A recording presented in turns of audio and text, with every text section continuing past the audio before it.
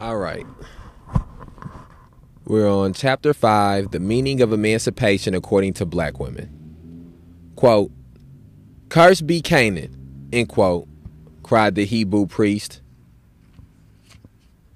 Quote, "A servant of servants shall he be unto his brethren," end quote. Are not Negroes servants? Ergo, upon such spiritual myths was the anachronism of American slavery built, and this was the degradation that once made menial servants the aristocrats among colored folk. When emancipation came, the lure of house service for the Negro was gone. The path of salvation for the emancipated host of black folk no longer lay through the kitchen door with its wide hall and pillared yards beyond. It lay, as every Negro soon knew and knows, in escape from menial serfdom. After a quarter of a century of, quote, freedom, end quote, vast numbers of black women were still working in the fields. Those who had made it into the, quote, big house, end quote, found the door toward new opportunities sealed shut unless they preferred, for example, to wash clothes at home for a medley of white families as opposed to performing a medley of household jobs for a single white family.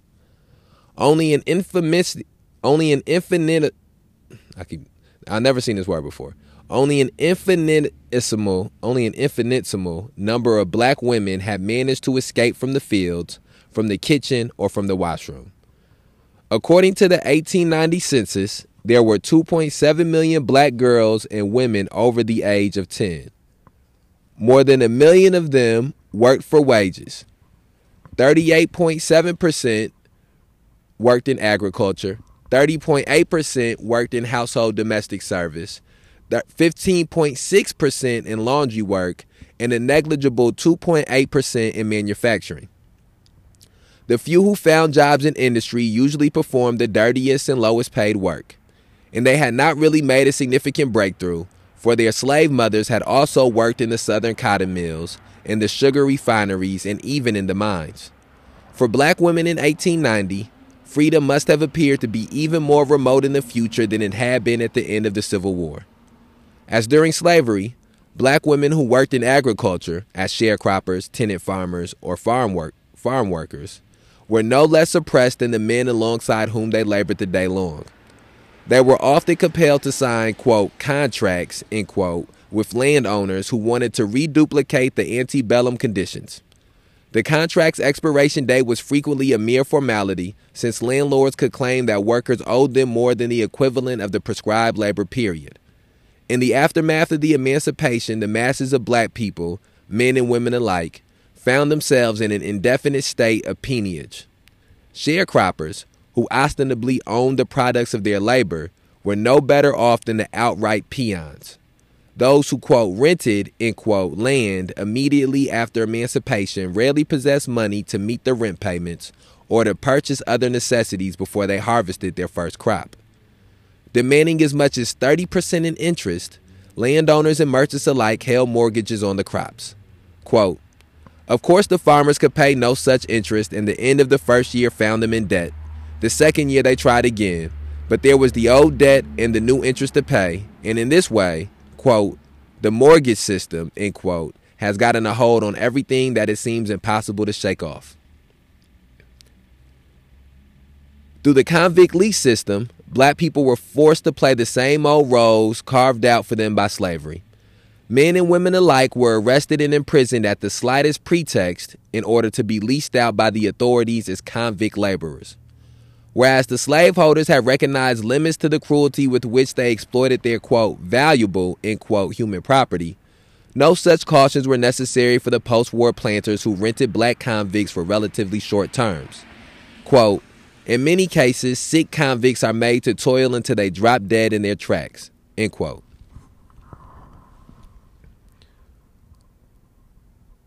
Using slavery as its model, the convict lease system did not discriminate between male and female labor. Men and women were frequently housed together in the same stockade and were yoked together during the workday. In a resolution passed by the 1883 Texas State Convention of Negroes, quote, "The practice of yoking or chaining male and female convicts together," end quote, was, quote, "strongly condemned," end quote. Likewise, At the founding convention of the Afro-American League in 1890, one of the 7 reasons motivating the creation of this organization was, quote, the odious and demoralizing penitentiary system of the South, its chain gangs, convict leases, and indiscriminate mixing of male and females, end quote. As W.E.B. Du Bois observed, the profit potential of the convict lease system persuaded many Southern planters to rely exclusively on convict labor, some employing a labor force of hundreds of black prisoners. As a result, both employers and state authorities acquired a compelling economic interest in increasing the prison population. Quote, since 1876, end quote, Du Bois points out, quote, Negroes have been arrested on the slightest provocation and given long sentences or fines which they were compelled to work out, end quote. This perversion of the criminal justice system was oppressive to the ex-slave population as a whole, but the women were especially susceptible to the brutal assaults of the judicial system. The sexual abuse they have routinely suffered during the era of slavery was not arrested by the advent of emancipation. As a matter of fact, it was still true that, quote, colored women were looked upon as the legitimate prey of white men, end quote. And if they resisted white men's sexual attacks, they were frequently thrown into prison to be further victimized by a system which was a, quote, return to another form of slavery, end quote. I think that I want to take a moment here to reflect on the passages that we read. I think that one of the things that is very important about this, the time period in which slavery ends and Reconstruction is beginning, and before the end of Reconstruction in the turn of the 20th century. One of the things that's very important to point out is the beginnings of some of the systems that exist currently.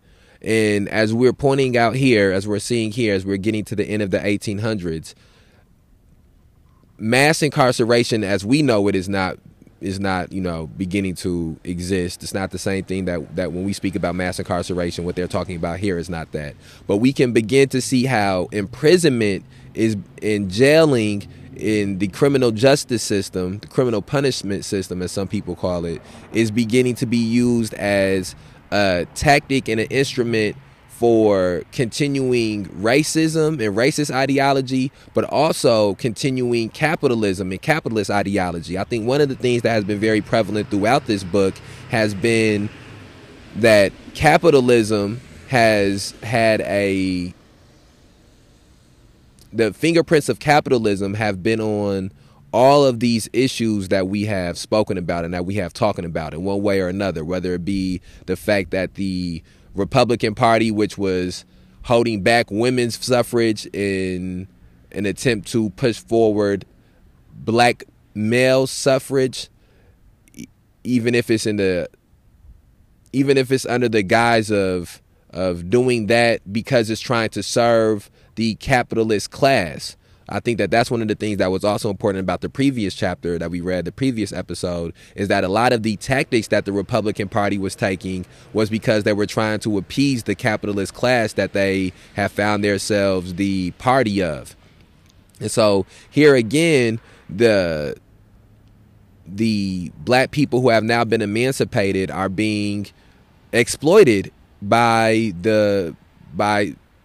they're being exploited as they're becoming sharecroppers. They're being exploited when they're trying to buy land and when they're trying to have jobs. The exploitation of capitalism is still there. It just exists in a different manner, in a different light.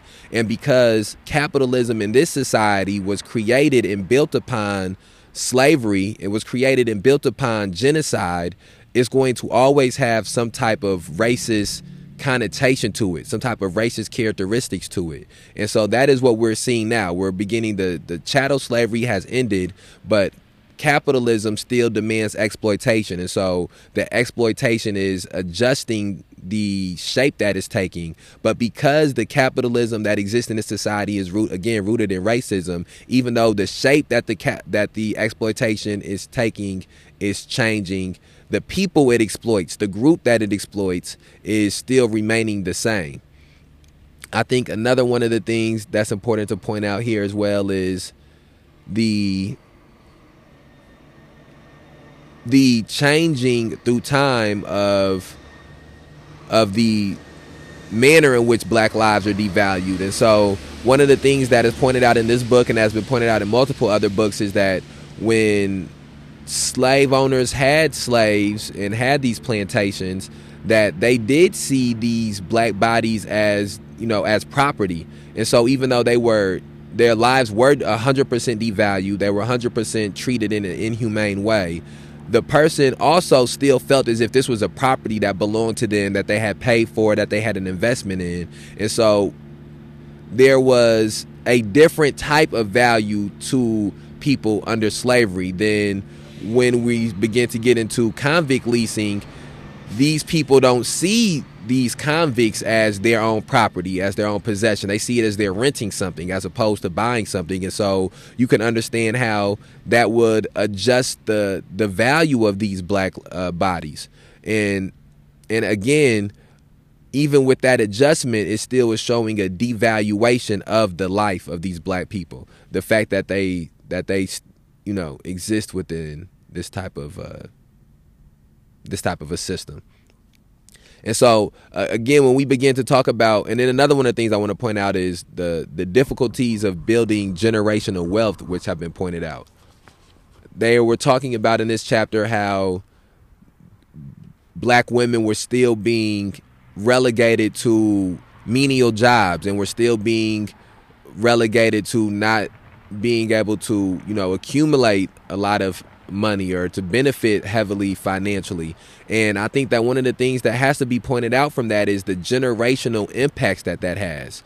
And for black people in this society, there's not a time period where you can find them having an equitable and equal opportunity within this country when it comes down to being able to build wealth, when it comes down to being able to accumulate finances and have an economic interest. And that traces all the way back to slavery, and it continues to this day in 2021.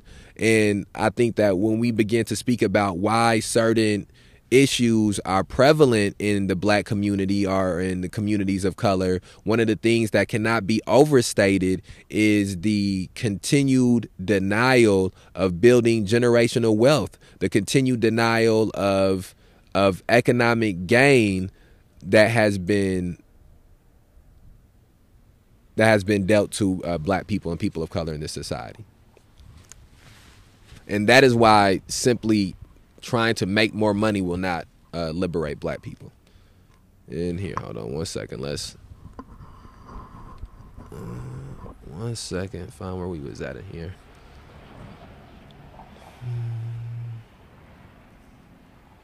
Okay.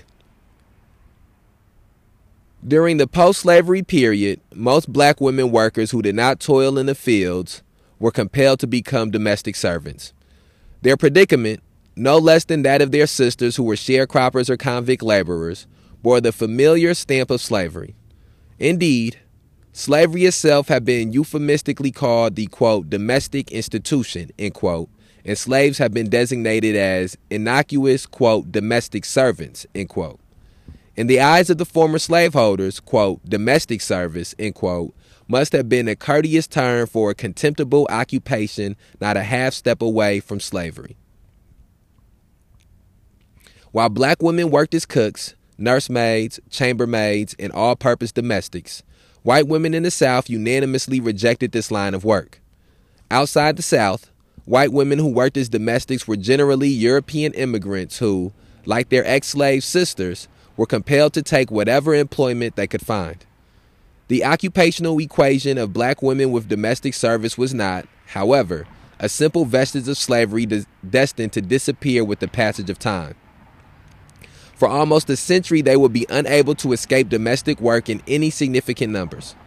A Georgia domestic workers story, recorded by a New York journalist in 1912, reflected black women's economic predicament of previous decades as well as for many years to come. More than 2/3 of the black women in her town were forced to hire themselves out as cooks, nursemaids, washerwomen, chambermaids, hucksters, and janistresses, and were caught up in conditions, end quote. And were caught up in conditions, quote, just as bad as, if not worse than, it was during slavery, end quote. For more than 30 years, this black woman had involuntarily lived in all the households where she was employed. Working as many as 14 hours a day, she was generally allowed an afternoon visit with her own family only once every 2 weeks. She was, in her own words, quote, the slave, body and soul, end quote, of her white employers. She was always called by her first name, never Mrs., and was not infrequently referred to as their, quote, nigger, end quote, in other words, their slave. One of the most humiliating aspects of domestic service in the South, another affirmation of its affinity with slavery, was the temporary revocation of Jim Crow laws as long as the black servant was in the presence of a white person. Quote, I have gone on the streetcars or the railroad trains with the white children, and I could sit anywhere I desired, front or back. If a white man happened to ask some other white man, quote, what is that nigger doing in here, end quote, and was told, quote, oh, she's the nurse of those white children in front of her, end quote. Immediately, there was the hush of peace. Everything was all right as long as I was in the white man's part of the streetcar or in the white man's coach as a servant, a slave. But as soon as I did not present myself as a menial, by my not having the white children with me, I would be forthwith assigned to the, quote, nigger, quote, seats, or the, quote, colored people's coach, end quote. From Reconstruction to the present, black women household workers have considered sexual abuse perpetrated by the, quote, man of the house, end quote, as one of their major occupational hazards. Time after time, they have been victims of extortion on the job, compelled to choose between sexual submission and absolute poverty for themselves and their families. The Georgia woman lost one of her living jobs because, quote, I refused to let the madam's husband kiss me, end quote.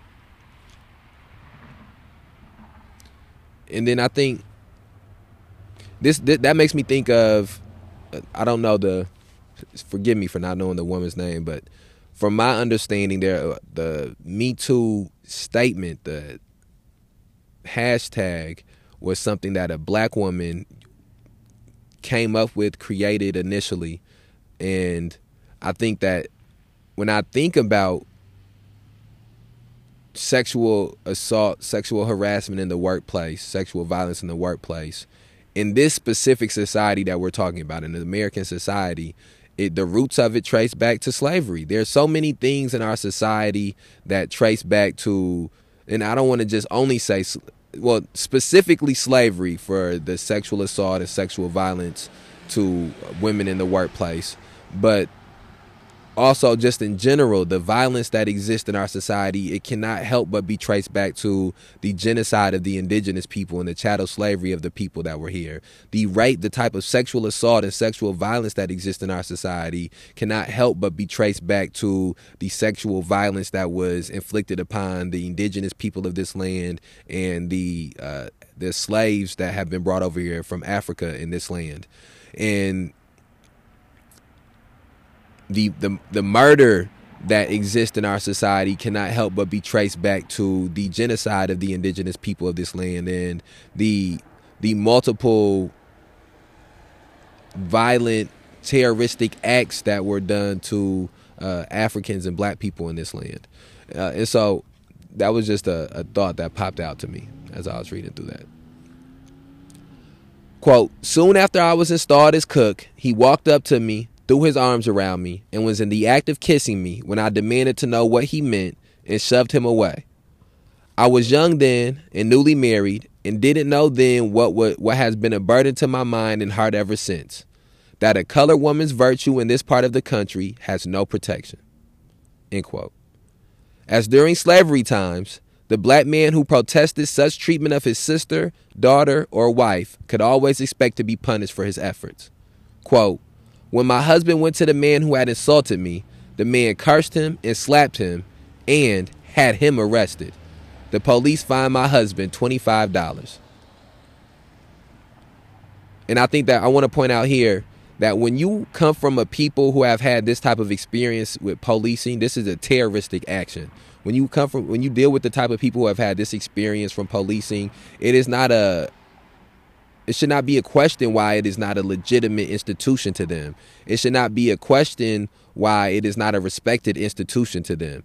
As far back as I can remember being a black, as far back as my memory goes, I have never trusted police. I have never felt comfort in police or felt that confiding in police would be able to fix an issue that I was dealing with and facing. And it's because as far back as I can remember and as far back as I know, I have been educated and informed as to how black people are viewed by police, the experience that black people have had historically with police.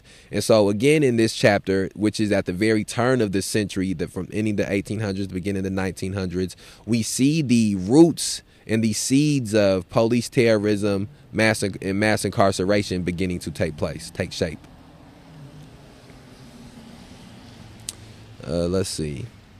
After she testified under oath in court, quote, the old judge looked up and said, quote, this court will never take the word of a nigger against the word of a white man, end quote.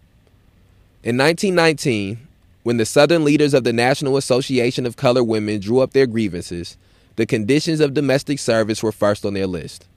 It was with good reason that they protested what they politely termed, quote, exposure to moral temptations, end quote, on the job.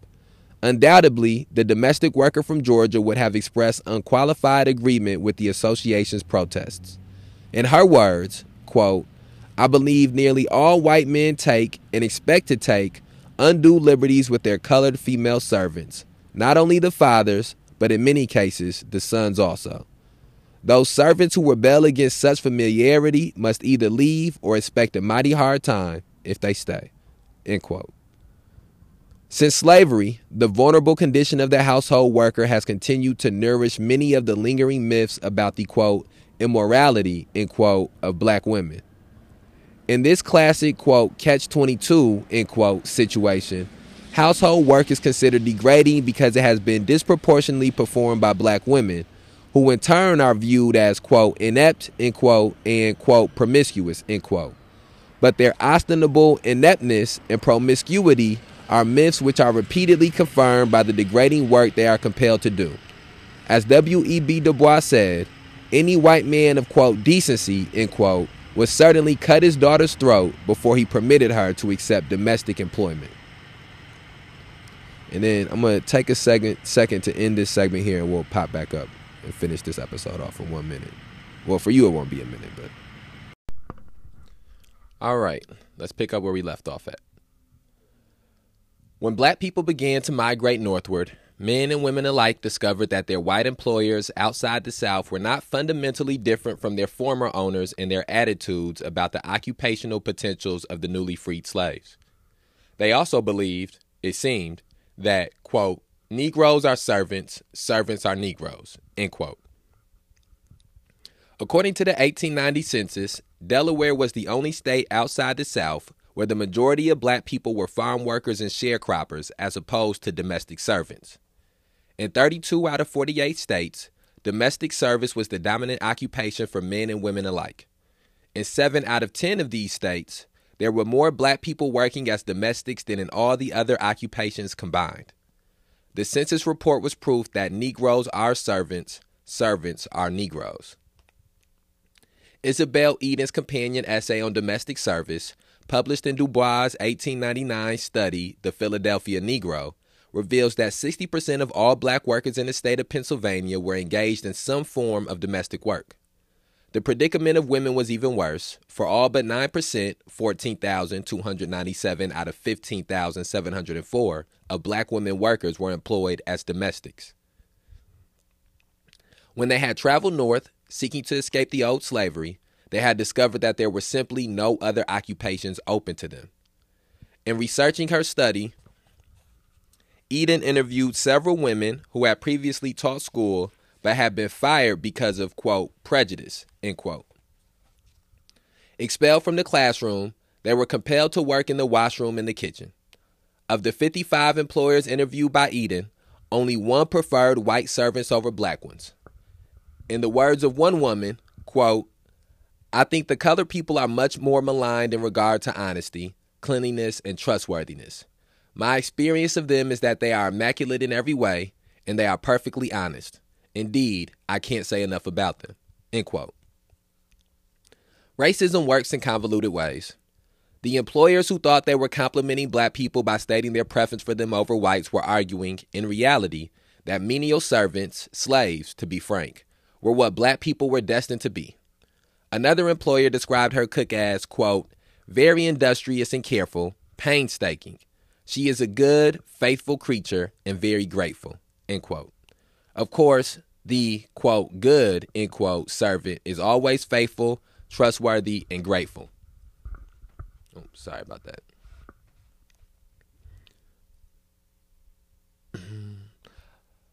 U.S. literature and the popular media in this country furnish numerous stereotypes of the black woman as faithful, enduring servant. The Dilseys, the Bernices, and the Aunt Jemimas of commercial fame have become stock characters of U.S. culture. Thus, the one woman interviewed by Eden who did prefer white servants confessed that she actually employed black help, quote, because they look more like servants, end quote. The tautological definition of black people as servants is indeed one of the essential props of racist ideology. Racism and sexism frequently converge, and the condition of white women workers is often tied to the oppressive predicament of women of color. Thus, the wages received by white women domestics have always been fixed by the racist criteria used to calculate the wages of black women servants. Immigrant women compelled to accept household employment earned little more than their black counterparts. As far as their wage earning potential was concerned, they were closer, by far, to their black sisters than to their white brothers who worked for a living. If white women never resorted to domestic work unless they were certain of finding nothing better, black women were trapped in these occupations until the advent of World War II. Even in the 1940s, there were street corner markets in New York and other large cities, modern versions of slavery's auction block, inviting white women to take their pick from the crowds of black women seeking work. Quote, every morning, rain or shine, groups of women with brown paper bags or cheap suitcases stand on street corners in the Bronx and Brooklyn waiting for a chance to get some work. Once hired on the, quote, slave market, end quote, the women often find after a day's back-breaking toil that they would work longer than was arranged, got less than was promised, were forced to accept clothing instead of cash, and were exploited beyond human endurance. Only the urgent need for money makes them submit to this routine daily. New York could claim about 200 of these, quote, slave markets, end quote, many of them located in the Bronx, where, quote, almost any corner above 167th Street, end quote, was a gathering point for black women seeking work. In a 1938 article published in The Nation, quote, our feudal housewives, end quote, as the piece was entitled, were said to work some 72 hours a week, receiving the lowest wages of all occupations. The least fulfilling of all employment, domestic work has also been the most difficult to unionize. As early as 1881, domestic workers were among the women who joined the locals of the Knights of Labor when it rescinded its ban on female membership. But many decades later, union organizers seeking to unite domestic workers confronted the very same obstacles as their predecessors. Dora Jones founded and led the New York Domestic Workers Union during the 1930s. By 1939, 5 years after the union was founded, only 350 out of 100,000 domestics in the state had been recruited. Given the enormous difficulties of organizing domestics, however, this was hardly a small accomplishment. White women, feminists included, have revealed a historical reluctance to acknowledge the struggles of household workers. They have rarely been involved in the Sisyphean task of ameliorating the conditions of domestic service. The convenient omission of household workers' problems from the programs of, quote, middle class, end quote, feminists, past and present, has often turned out to be a veiled justification, at least on the part of the affluent women, of their own exploitative treatment of their maids. In 1902, the author of an article entitled, quote, a 9-hour day for domestic servants, end quote, described a conversation with a feminist friend who had asked her to sign a petition urging employers to furnish seats for women clerks. Quote, the girls, end quote, she said, quote, have to stand on their feet 10 hours a day, and it makes my heart ache to see their tired faces, end quote. Quote, Mrs. Jones, end quote, said I, quote, how many hours a day does your maid stand upon her feet, end quote. Why, I don't know, she gasped, 5 or 6, I suppose. At what time does she rise? At 6. And at what hour does she finish at night? Oh, about 8, I think, generally. That makes 14 hours. She can often sit down at her work. At what work? Washing, ironing, sweeping, making beds, cooking, washing dishes? Perhaps she sits for 2 hours at her meals and preparing vegetables, and 4 days in the week she has an hour in the afternoon. According to that, your maid is on her feet at least 11 hours a day with the score of stair climbings included. It seems to me that her case is more pitiable than that of the store clerk. My caller rose with red cheeks and flashing eyes and said, "My maid always has Sunday after dinner." I replied, "Yes, but the clerk has all day Sunday. Please don't go until I have signed that petition. No one would be more thankful than I to see the clerks have a chance to sit." This feminist activist was perpetuating the very oppression she protested. Yet her contradictory behavior and her inordinate insensitivity are not without explanation. For people who work as servants are generally viewed as less than human beings. Inherent in the dynamic of the master-servant or mistress-maid relationship, said the philosopher Hegel, is the constant striving to annihilate the consciousness of the servant. The clerk referred to in the conversation was a wage laborer, a human being possessing at least a modicum of independence from her employer and her work. The servant, on the other hand, labored solely for the purpose of satisfying her mistress's needs. Probably viewing her servant as a mere extension of herself, the feminist could hardly be conscious of her own active role as an oppressor. As Angela Grimke had declared in her appeal to the Christian women of the South, white women who did not challenge the institution of slavery bore a heavy responsibility for its inhumanity. In the same vein, the Domestic Workers Union exposed the role of middle-class housewives in the oppression of black domestic workers. Quote, "The housewife stands condemned as the worst employer in the country. The housewives of the United States makes their millions and a half The housewives of the United States make their 1.5 million employees work an average of 72 hours a week and pay them whatever they can squeeze out of their budget after the grocer, the butcher, and etc. have been paid." End quote. Black women's desperate economic situation, they perform the worst of all jobs and are ignored to boot, did not show signs of change until the outbreak of World War II. On the eve of the war, according to the 1940 census, 59.5% of employed black women were domestic workers and another 10.4% worked in non-domestic service occupations. Since approximately 16% still worked in the fields, scarcely 1 out of 10 black women workers had really begun to escape the old grip of slavery. Even those who managed to enter industry and professional work had little to boast about, for they were consigned, as a rule, to the worst paid jobs in these occupations. When the United States stepped into World War II and female labor kept the war economy rolling, more than 400,000 black women said goodbye to their domestic jobs. At the war's peak, they had more than doubled their numbers in industry. But even so, and this qualification is inevitable, as late as 1960, at least 1/3 of black women workers remained chained to the same old household jobs, and an additional 1/5 were non-domestic service workers. In a fiercely critical essay entitled, quote, "The Servant in the House," end quote, W.E.B. Du Bois argued that as long as domestic service was the rule for black people, emancipation would always remain a conceptual abstraction. Quote, "The Negro," end quote, Du Bois insisted, quote, "will not approach freedom until this hateful badge of slavery and medievalism has been reduced to less than 10%, end quote. The changes prompted by the Second World War provided only a hint of progress. After 8 long decades of, quote, "emancipation," end quote, the signs of freedom were shadows so vague and so distant that one strained and squinted to get a glimpse of them. And that brings us to the end of chapter 5. Hopefully we can get in a groove of just doing a chapter episode from this point forward. I'm going to try to strive for that. I think the thing that stands out to me the most from this chapter is the slow pace in which black women were beginning to rise to have an equitable standing in a society. And I don't say that to say that that journey has been fulfilled or that that journey was completed, but the process of the journey was beginning.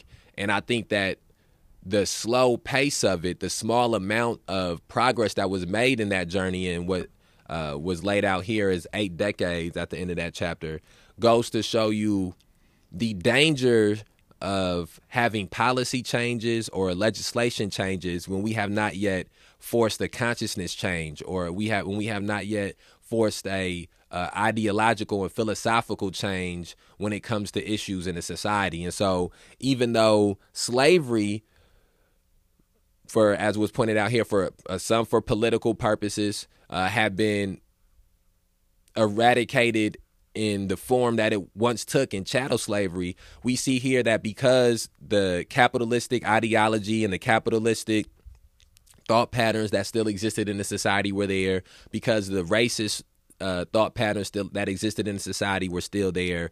Even once chattel slavery was over, there were all these different systems and institutions of exploitation and oppression that was put upon black women that was keeping them subjugated and marginalized in a very similar way that chattel slavery did. And I think that we have to do the job of informing ourselves and educating ourselves about the truth of some of these mainstream historical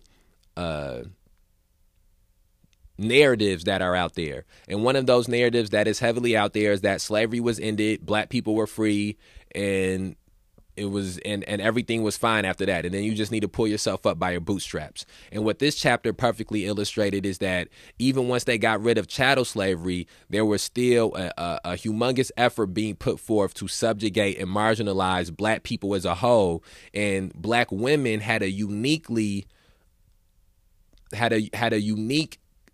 experience within that subjugation and marginalization because of the fact that not only were they black, so that made them oppressed and exploited, but they were also women, and that led to another form of exploitation and oppression.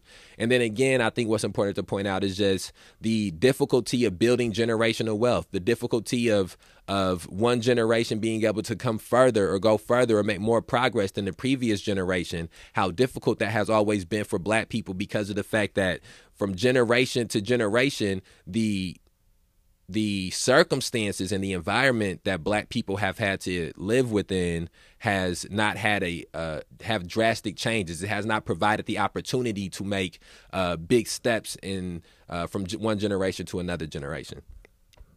And so I think we'll end this chapter here. Chapter 6. I think we are ending the chapter, but I said we'll get ready to end the episode here is what I'm saying, and we'll start chapter 6 next. But I think another one of the things I want to point out is that I learned a lot about how long it took for black women to have an opportunity to do something outside of household work, outside of domestic work. And I think another one of the things that just stands out and points out again is the type of the long history of hindrances and roadblocks that have been put in the way of black women in the society. And I just think that's something that we have to be cognizant of, as I'm speaking of as a black man personally, when we are advocating about what things need to be adjusted or what things need to be changed, to make sure that it is always space in there to make that this isn't a change or an adjustment that is strictly or solely for black men or black boys. That is something for black people as a whole. And so I want to end this episode here and encourage people to go back and listen to previous episodes of Rock for Reading Daily. And if by the time you listen to this, there's more episodes out, please go and listen to those episodes as well. Share this with whatever platform you're listening to it on. And we'll be back tomorrow with another episode of Rock for Reading Daily.